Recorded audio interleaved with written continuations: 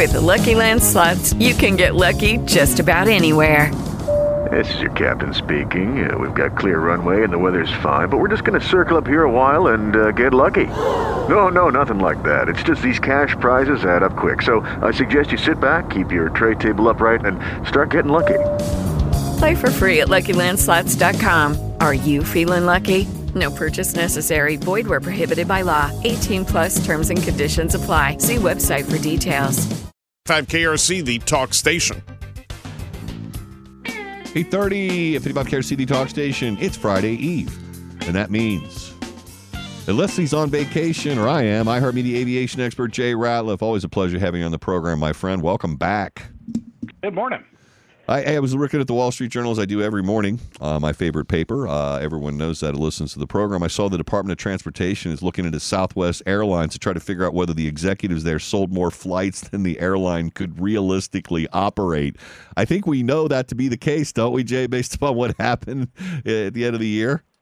Well, when we were talking at Memorial Day, beginning of the summer, Southwest and several carriers did have a overly optimistic summer schedule. And it was a nightmare. They had a lot of delays, canceled flights, a lot of people that were really ticked off.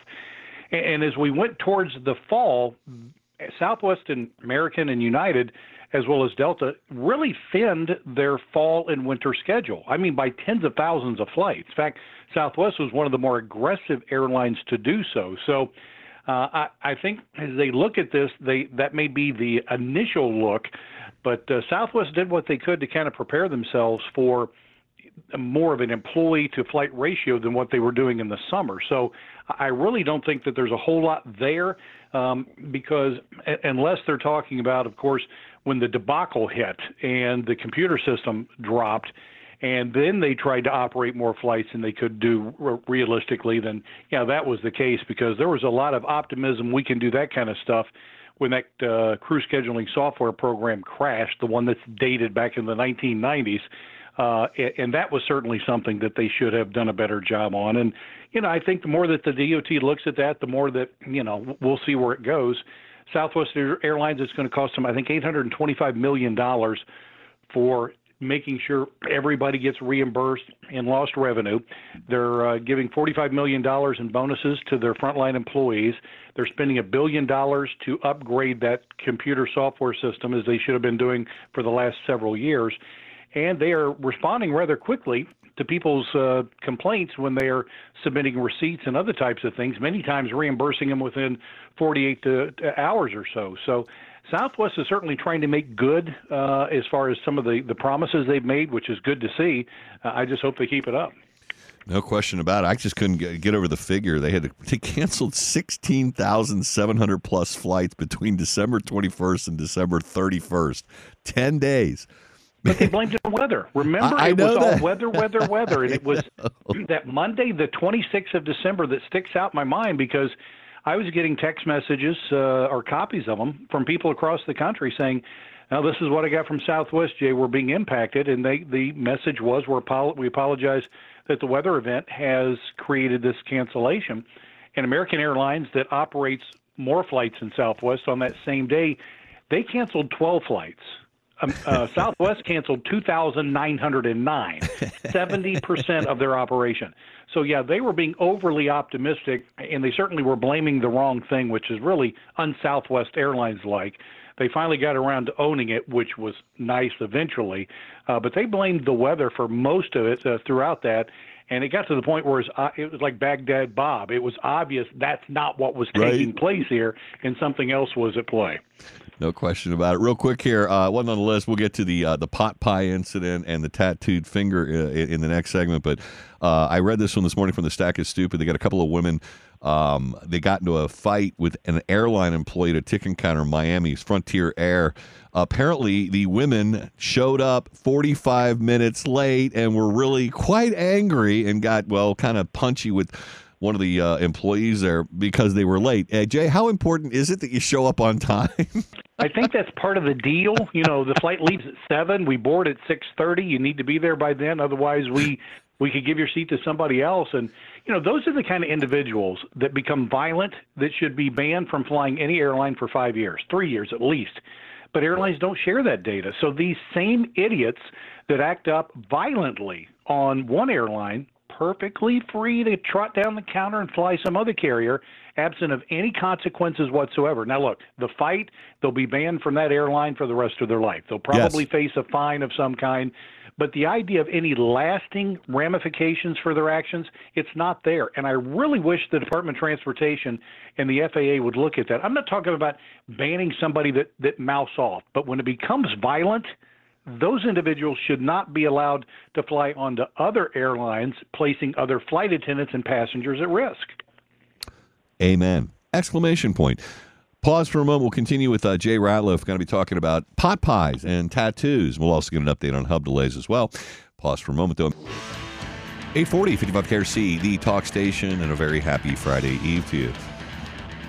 Tomorrow, Tech Friday with Dave Hatter at 6:30. In the meantime, every Thursday, beginning at 8:30, we get a couple of segments at least with iHeartMedia aviation expert Jay Ratliff. He is nationwide. How many programs are on each week, Jay? Like 80 30 or 40, 30 depending if there's an event. Yeah, then it's 60, 70 plus, and Jeez. Radio and TV. It gets to be quite the challenge when something happens. But fortunately, we haven't had any real big stories take place. And the last 2 weeks of the year, so many people take that time off in the media. I kind of got a break because, there wasn't that many demands on my schedule, which was kind of nice. Well, that's good. Enjoy it while you got it because, something's going to happen and you'll be busy all week. Unfortunately so. Taking time away from your trading, making money.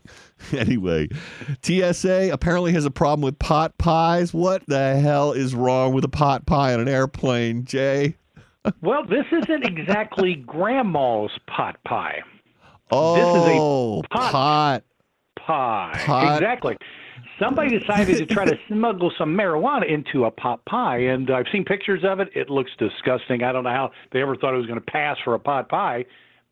They might have been using the product when they made the pie. That might have explained it. But it was in Boston, going through the security checkpoint. TSA officers, we call them officers because that's the title we gave them because they were having morale problems, and we thought officers sounded better than agents. So we have the TSA officers that discovered it. They're not law enforcement, so they turned over what they thought could have been drug issue to local police who, approached the gentleman, arrested him, and confiscated the pot pie. So it wasn't that they were anti-pot pie.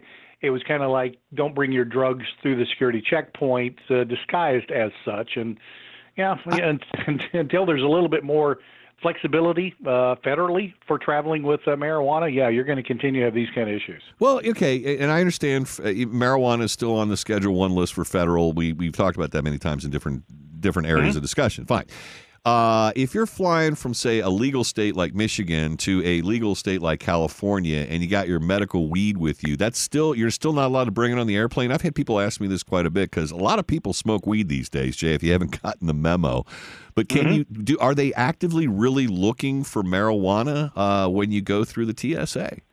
Not looking, but when they discover it, it depends on the amount, what you have, those types of things, what's going to take place. But if you're boarding a flight and you're going to be flying, and you're going to be flying over certain areas where it may not be allowed, federal law is going to predicate what can and cannot be done. Now, obviously, you're the legal expert. I am not.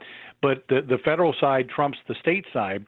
And until we have more consistency across the board from a federal standpoint, where there's more of a relaxation on this, we're going to continue to have these issues. Now, you don't want to be behind somebody that has drugs because if it's marijuana or something, it just slows everything down. Yeah. And it's not like they're going to be pulled off in chains type of thing, but if you're running late to the airport, which occasionally some people do, and you get behind something like this, it's going to slow the process down considerably, which is why get to the airport early, get on the other side of security early, and then you can take it easy on the other side. Just don't, get to the point where we're just kind of, dilly-dallying around on the other side because sometimes machines break. Sometimes people have a loaded firearm that they forgot about. Yeah. Anything can slow down that screening process. So get there and get through it as quickly as you can. Yeah, I saw that article about how many loaded firearms that they confiscated. I mean, I couldn't believe people are that dumb. You don't realize you can't bring a loaded firearm in your carry-on bag? Well, they just forget about it. I mean, and they carry it so often that they just forget they have it. It's every year we seem to be setting a new record. Last year it was another record, and I think 85% of the firearms discovered at the airport are loaded. Yeah. And the FAA has increased the fine, I think, to $14,000 or $15,000 a pop, in addition to any local laws and other types of things that you might be subject to. So I mean, it's an expensive forget, and they have signs everywhere. They remind people, don't bring your firearms, blah, blah, blah. But it's not like they're trying to sneak them through. And my favorite, I think, was last year where a guy had, I think, a rocket launcher, 3 or 4 handguns. Yeah. I mean, it was packed with stuff. And he said, I'm sorry I didn't pack my bag. My mom did. I didn't know that stuff was in there. This guy's like 38 years old. And I thought, okay, if your mom did pack your bag, I wouldn't admit it. But if he's living in the basement, I always kid people, yeah, she probably did pack it with all that stuff just to try to get his rear end out of the house. That's great. I love that. You know, what motivation could mom have? Well, to get you arrested so you leave the basement. Absolutely. Well stated and concluded. Several months there, Junior. Oh, that's awesome. Anyway, don't make that mistake. And they'll also take your firearm too, right? You know, people fly with firearms all the time, and I have with mine, and you probably have with yours. And there's a process we go through to make sure that it's secured, it's in checked luggage. We notify the airline. There's a process you go through when you're carrying your firearm to whatever destination you're at. You obviously can't take it with you on board the aircraft, which is where people forget. And sometimes they'll grab a bag at the last minute that has a firearm in it, and they just forget it's in there. They load the bag up and get to the airport. They might have ammunition that's in there rolling around that they lost track of, or maybe even a firearm itself. And look, there's times when air marshals have forgotten their firearms in a restroom. So these types of things happen where you just get comfortable carrying it and you just make a careless mistake. It doesn't mean they're careless people. It just means it's a careless mistake. And you know, it happens, and unfortunately, when you're talking about an airport, that's the last place you want to have one of these mistakes to take place. And it makes news and costs a lot of money when it happens. Sure does. All right, back to Southwest Airlines. Apparently, there's a tattoo problem. Fingers and hands with the old love and hate tattooed across the knuckles of your hands kind of reality, Jay? Well, Southwest is saying, and they're telling their flight attendants, if you have a visible tattoo on your hand, your neck, face, anywhere like that, they've been kicking them out of flight attendant training. Now, I don't know why they didn't notice that during the interview process. Excuse me, is that a tattoo?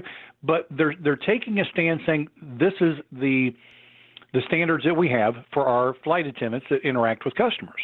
And as a result, it's going in the opposite direction of everybody else. And this is what's going to make it fascinating to watch. You have United Airlines that can't go to the other direction fast enough. You have British Airways, Virgin, you have Qantas, a bunch of others that if men want to wear makeup, fine. If men want to wear dresses, fine. I mean, whatever it might happen to be. They've got the pronoun badges and all the other stuff that we've talked about that we make fun of. But here you have Southwest taking a far more traditional approach.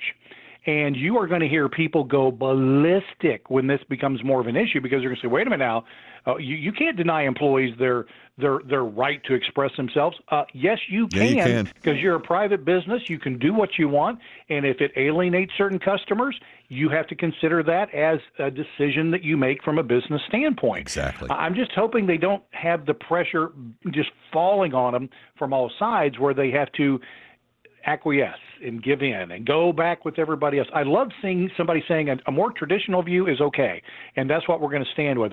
Look, when Chick-fil-A started where they weren't going to operate on Sunday, and you've got all these other places that take various corporate positions.